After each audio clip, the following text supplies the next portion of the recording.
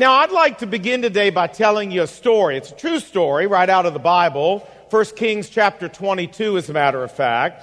It's about a wicked king named Ahab, who was the ruler of the northern kingdom of Israel after Israel split into two, and about a godly king named Jehoshaphat, who was the ruler of the southern kingdom. And Ahab, the wicked king of the north, invited Jehoshaphat to go with him to attack a town in the northern kingdom called Ramoth Gilead. And that's where we pick up the story. Verse 5, but Jehoshaphat said to Ahab, please inquire first for the word of the Lord on this. Then Ahab gathered all of his prophets together, about 400 men, and said to them, shall we go up against Ramoth Gilead to battle, or shall we refrain? And all of his prophets said, go, for the Lord will give the city into the hand of the king. Now, Jehoshaphat wasn't stupid. He understood these were just the yes men that the king employed. So Jehoshaphat said to Ahab, isn't there a true prophet of the Lord around that we may inquire of him? And I love this. Ahab said, well, there is one man by whom we may inquire of the Lord, but I hate him because he never prophesies good concerning me, always evil. His name is Micaiah. But at Jehoshaphat's insistence, they summoned this prophet, Micaiah. And when Micaiah arrived, Ahab said to him, shall we go up against Ramoth Gilead to battle, or shall we refrain? And Micaiah said, go up and succeed, for the Lord will give you the city. Mocking the yes men, obviously being sarcastic.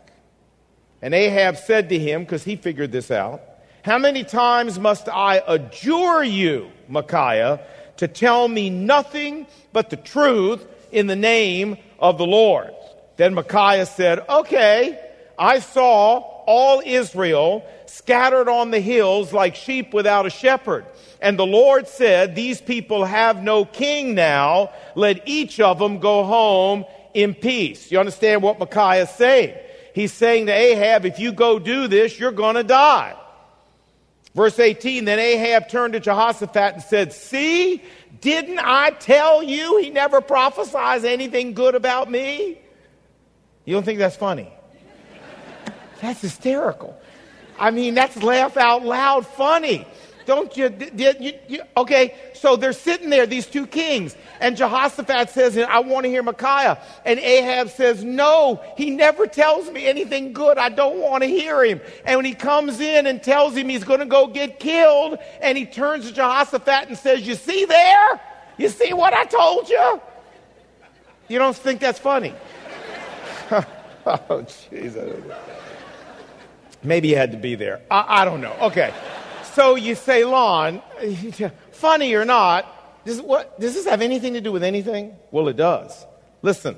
Then Micaiah said, I saw the Lord sitting on his throne with all the host of heaven around him. And the Lord said, who will go and entice Ahab to attack Ramoth Gilead and meet his death there? And one spirit said this, and another one said that. Then a spirit came forward and said, I will entice him. And the Lord said, how will you do it? And he said, I will go and be a lying spirit in the mouth of all Ahab's prophets. Now, just so you know the end of the story, Ahab listened to his lying prophets. He went to Ramoth Gilead, and just the way Micaiah said, he died there. Now, the reason I bring all this up, though, is because all of this reminds me of what's going on in America today. America today is filled with lying prophets who are trying to entice us as a nation into societal suicide, into societal Armageddon.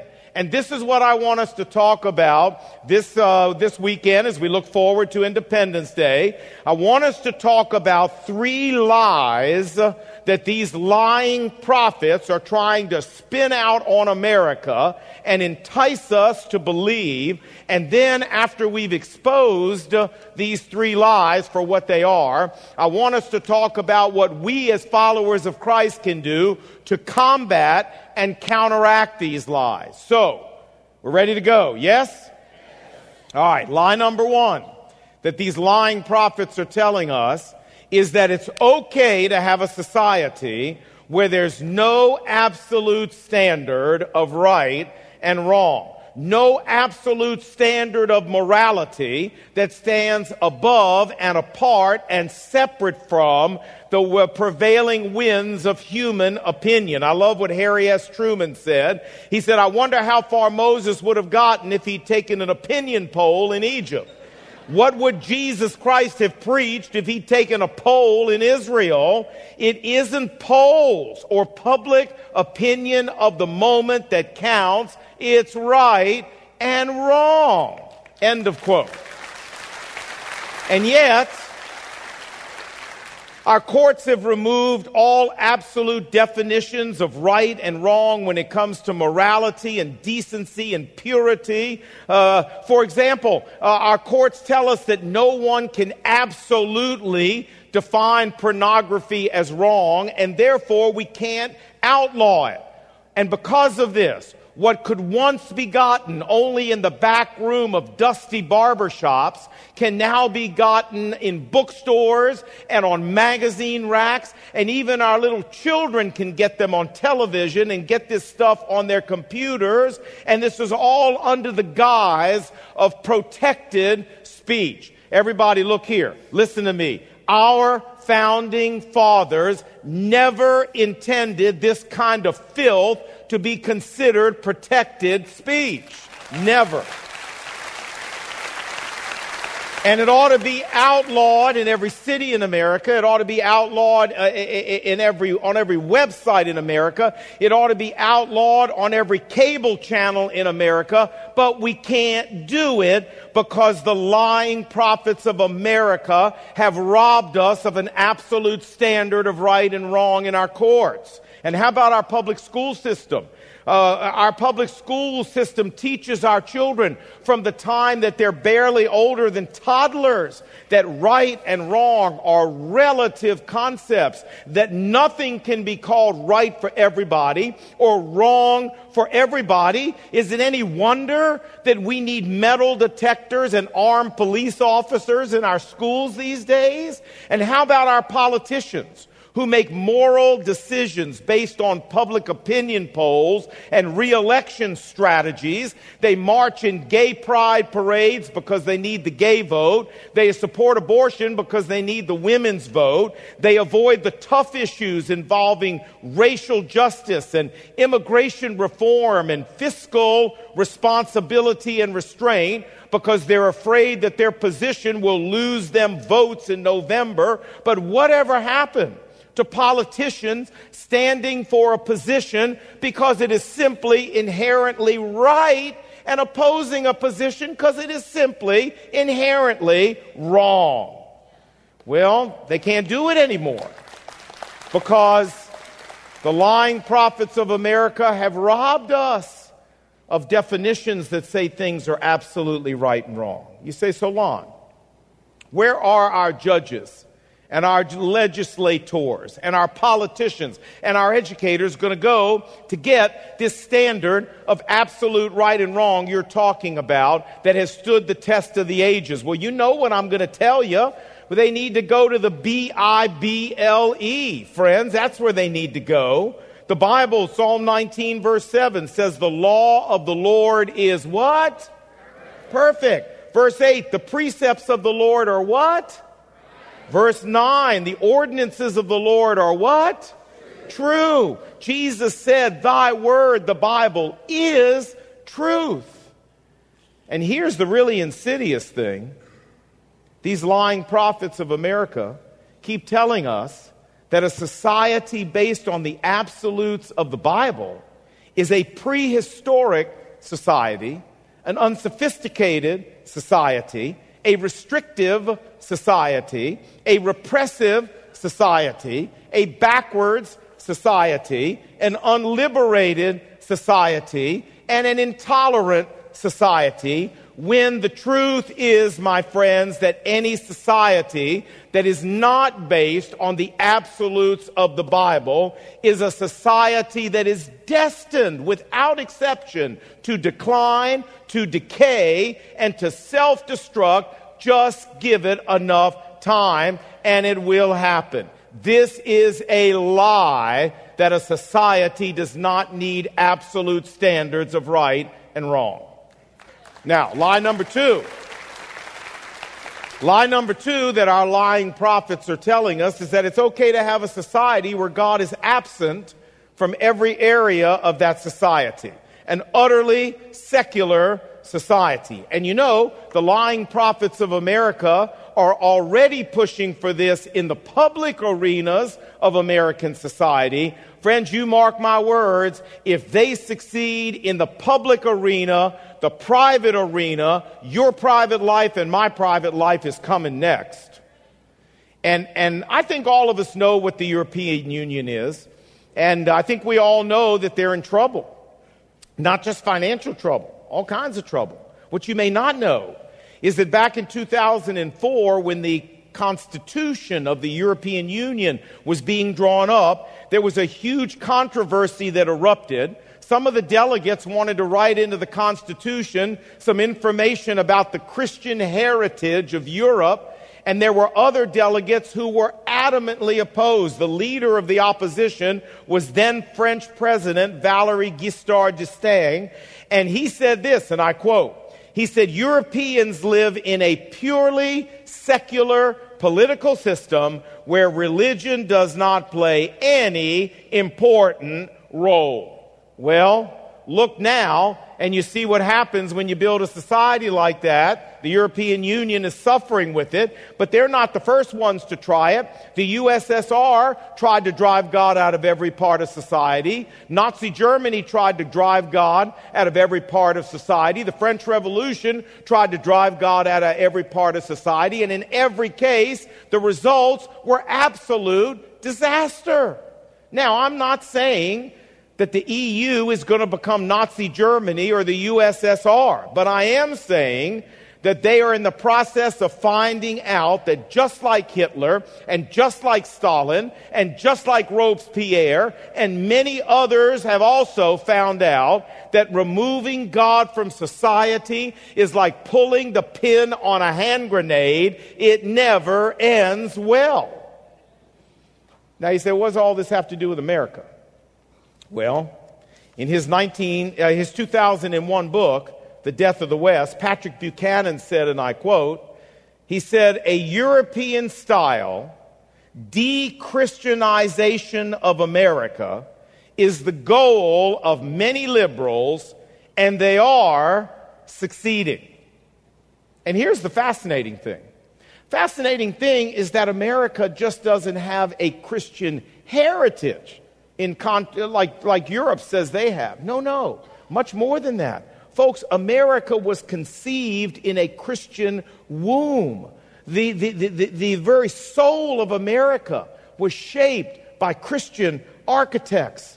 There were the Pilgrims and the Puritans and George Whitefield and the Great Awakening and Ben Franklin's famous call for prayer when the Constitutional Convention was hopelessly deadlocked. There was the Second Great Awakening and the circuit-riding preachers of the 1800s. Our court system is based on biblical jurisprudence. And every college and university that was started in the United States before 1776 was started by Christians and for the training of Christian leaders. Harvard, excuse me, 1676. Rules and Student Precepts, 1646, forgive me. Here's what the student handbook said, and I quote, "Everyone shall consider the main end of his life and studies at Harvard to know God and Jesus Christ. Everyone shall so exercise himself in reading the Scriptures 2 times a day that he shall be ready to give an account of his proficiency therein upon graduation. End of quote. Sounds just like Harvard today, doesn't it? Yeah. You know, public education in America started with a Christian base. The McGuffey Reader, which formed the backbone of American education, public education for 100 years, is nothing but the stories of the Bible that are planned for different age levels. It's just the Bible being read by children in elementary school. But we don't have to go back 100 years to see the influence of the Christian faith on our public education. All we have to do is go back to the time when I was in high school. You say, Lon, that was 100 years. No, it wasn't 100 years. It was 40. I went to Woodrow Wilson High School, Portsmouth, Virginia. We sat there every morning in homeroom. Somebody came over the loudspeaker and read a portion out of the Bible. And then somebody came over the loudspeaker and we all bowed our heads and they led us in prayer and they closed it in Jesus' name, amen. You say, well, Lon, as a young Jewish kid, what did you think of all this? Friends, let me tell you, the way my high school career was going, I was happy for anybody's help. I was like, Jesus, whoever, I don't care. Just help me, Lord. Help me. Somebody help me. I didn't have a problem with that. But in the last 40 years, folks, led by the lying prophets in the film industry and in our courts and in our public schools and in our universities and in our legislatures and at every level of the media, there has been an unapologetic attempt, as Patrick Buchanan said, to de-Christianize America. If a Martian landed in America today and spent a month watching our most popular television shows, listening to our most popular radio stations, sitting in our public school classrooms and attending our sporting events, that Martian would never even realize that the concept of God existed in America unless he happened to hear not a sermon, just a thought. That'd be the only way he would know. Now, it is a lie for us to believe that any society can take God out and, as Abraham Lincoln said, can long endure. That is a lie. Third lie that our lying prophets are telling us is that it's okay to have a society where we seek to maintain morality by outward legislation, rules, regulations, instead of by inward religious conviction. Arthur Levitt, former chairman of the Security and Exchange Commission, said, and I quote, the article was, "What's Wrong with Corporate America?" He said, what we have is an erosion in corporate ethics. No matter how many rules the SEC passes, he says, people without ethics will still find a way to get around them. In other words, no government can write laws so tight that a dishonest person can't find a way to abuse them. And this, my friends, is the critical mistake that the lying prophets of America want us to buy into. They want us to believe that inner religious conviction is unnecessary in society. They want us to believe that if the government and the regulatory agencies of America can just pass enough rules, pass enough regulations, make enough laws, put enough punishments on them, and then hire enough enforcement agents, the moral behavior of America can be maintained.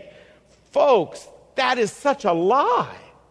The fact is, right now, already, there's so many rules and regulations in this country, you can hardly even sneeze without breaking a federal statute of some kind. Stupid. The whole thing is stupid. And yet, The jails are filled to overflowing in this country. Ponzi schemes abound. Corporate fraud is everywhere. Banks fail to give full disclosure for IPOs, and millions of people lose millions of dollars, etc., etc., etc. It ain't working. And you know why it ain't working? I'll tell you. The Bible says, here's why it ain't working.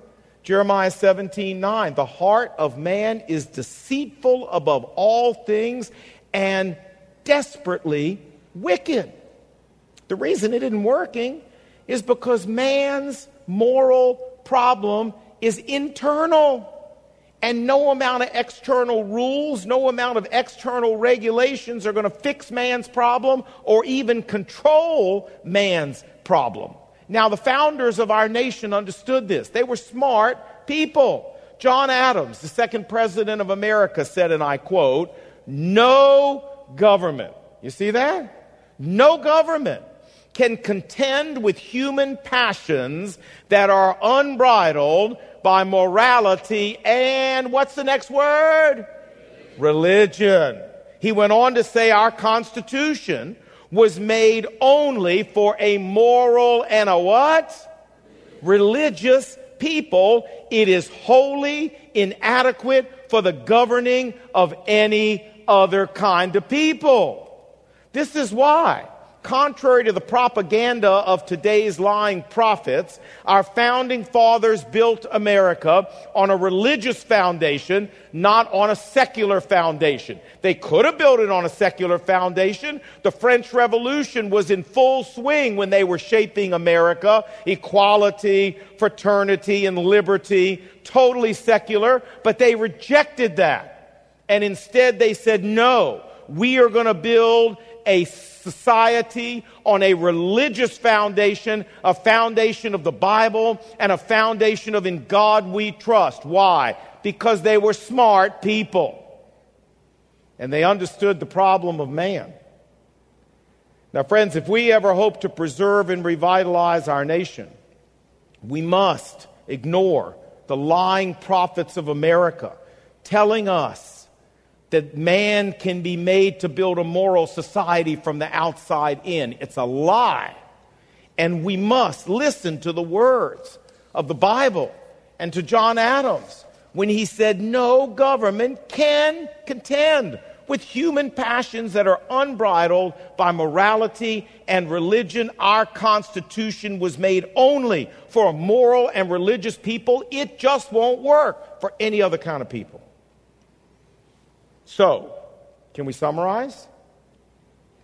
America's lying prophets want us to believe three things. Number one, it's okay to have a society where there's no absolute standard of right and wrong. It's okay to have a society, number two, where God is absent from every area of society. And it's okay, number three, to have a society where we try to maintain morality by outward legislation instead of inward religious conviction. And you know the really scary thing is that these prophets are succeeding in America with lemming-like results.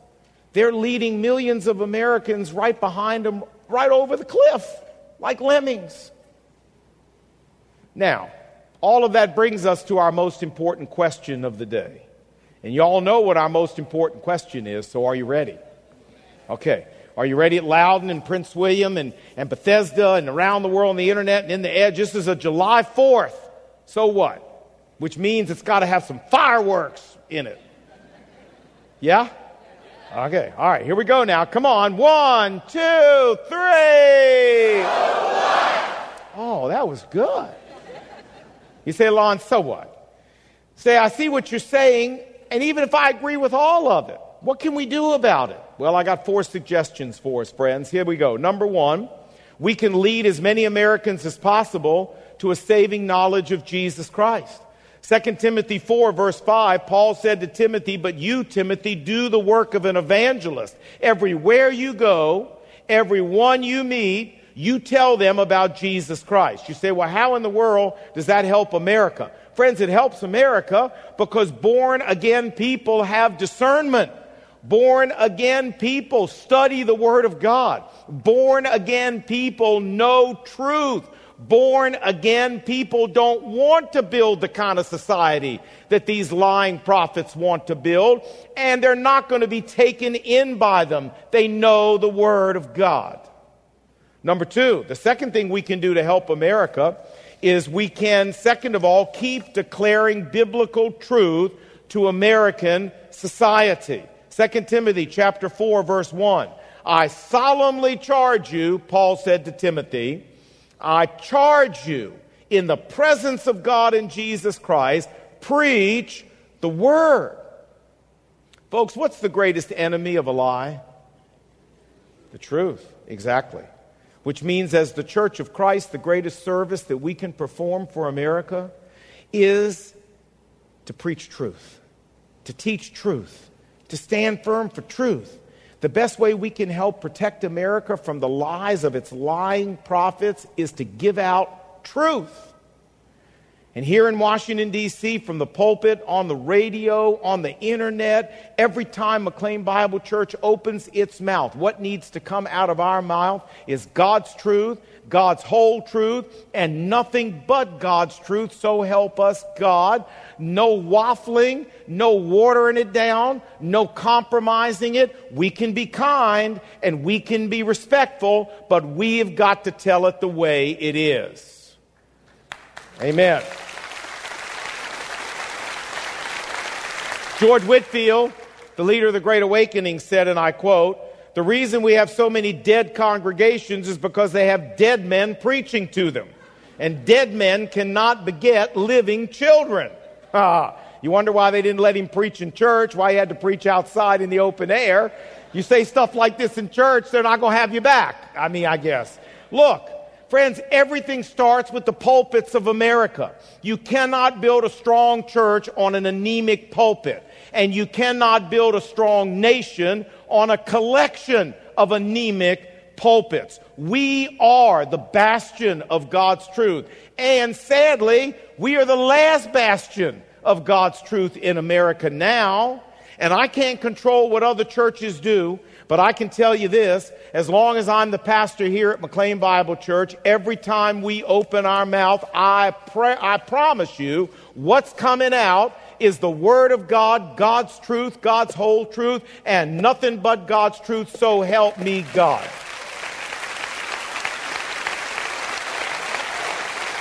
Number three, I got a third suggestion. What can we do to help America? Well, third, we can help train up young people in the knowledge of the Word of God. 2 Timothy 3:14, but you, Timothy, Paul says, continue in what you've learned, for from a child you have known the Holy Scriptures. How did he know the Holy Scriptures from a child?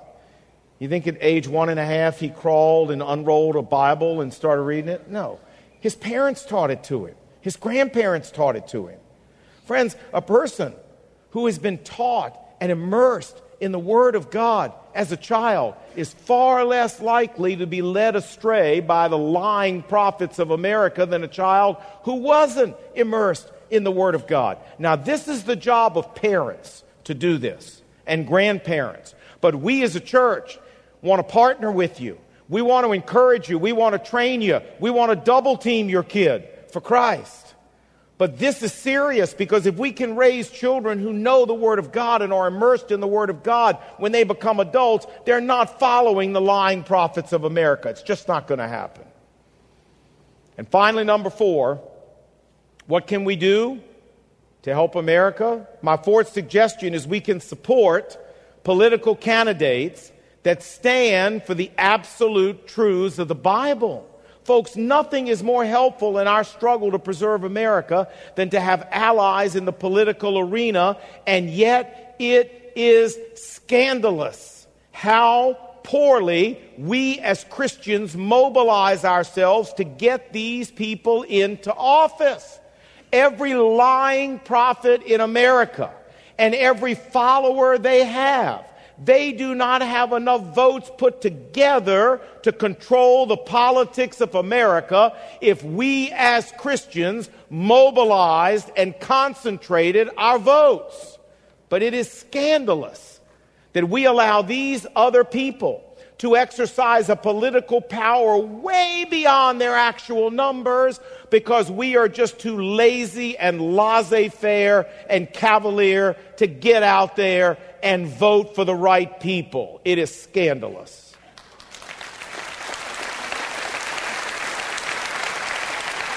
I had a lady come up to me after the last service who's an election officer in Fairfax County. She's got 3,000 registered voters in her precinct. She said, I want to tell you something. She said, let me just tell you, for a local election recently, we had 12 people come and vote out of 3,000. She said, for the U.S. House and Senate, we had 71 people come and vote out of 3,000. She said the most we've ever had vote on anything out of 3,000 was 545. And when that happened, we were the second highest precinct in all of Fairfax County with the number of voters that came out. What is wrong with us? What is wrong with us? We could have won an election with 18 votes. Or won a precinct with 72 votes. What's wrong with us? Now, friends, as a church, we can't be involved in this directly. It's illegal. But you and I, as followers of Christ, we can and we must. We must go out and vote. And we must vote for candidates, and some of you are not going to like what I'm about to say. But we preach truth here. Friends, we need to go out and vote for candidates based not on their party, based not on their gender, based not on their race or anything else. We need to vote for people based on where they stand on the absolute right and wrongs of the Bible. Everything else is secondary. Everything.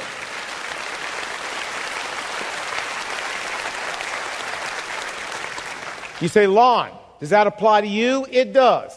I'll vote for a Democrat if he or she stands for the Word of God. I'll vote for a Republican. I'll vote for an independent. I'll vote for a woman. I'll vote for a man. I'll vote for a person of any race. I don't care. What I care about is that they stand for the truth of the Word of God. And that's what you ought to care about. Everything else is secondary, my friends. Secondary. I notice I'm not getting much applause on that. All right. Well, listen. I'm done. You say, woo. All right. But friends, I told you what needs to be told. And you know the problem in this town is everything's political in this town. Even if you don't want it to be political, it is. We got in trouble once for saying no comment in this town. The Washington Post quoted us and criticized us for saying no comment. You can't even say nothing in this town and not get in trouble. And I know some of you are going to sit out there and say, oh yeah, I know what that was. That was a partisan political speech today. No, it didn't. If you believe that, you don't know me. And if you believe that, I'm telling you it's not true. I don't do partisan politics. I'm talking about the Bible today. I want to do biblical politics. I want to vote for biblical truth. That's what I care about, and that's what you ought to care about. So don't you walk out of here and write me a note and say something about my partisan politics. Don't waste your time. Don't send it to me. I'm not answering it, and I don't want to read it. That's not what this is about.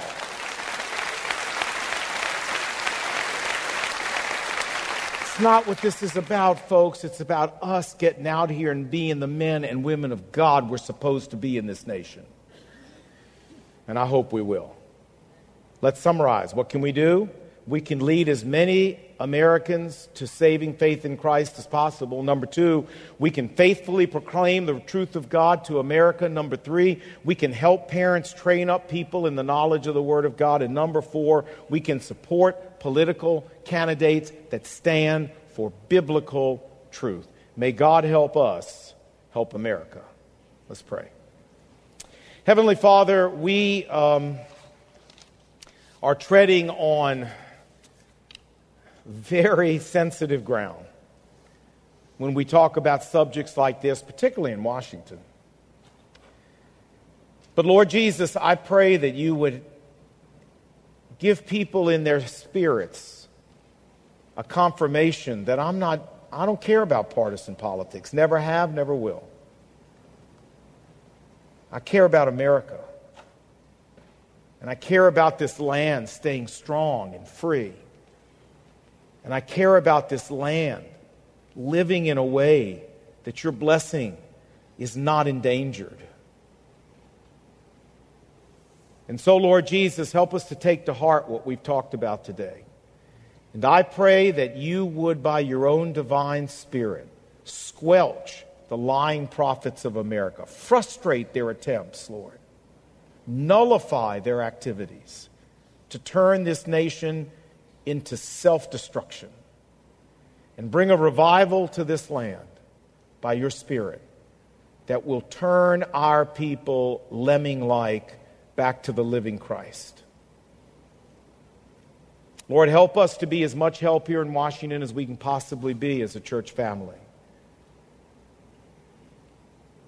And we thank you for the opportunity to talk about the land we love today. In Jesus' name we pray. And what did God's people say? Amen. Amen.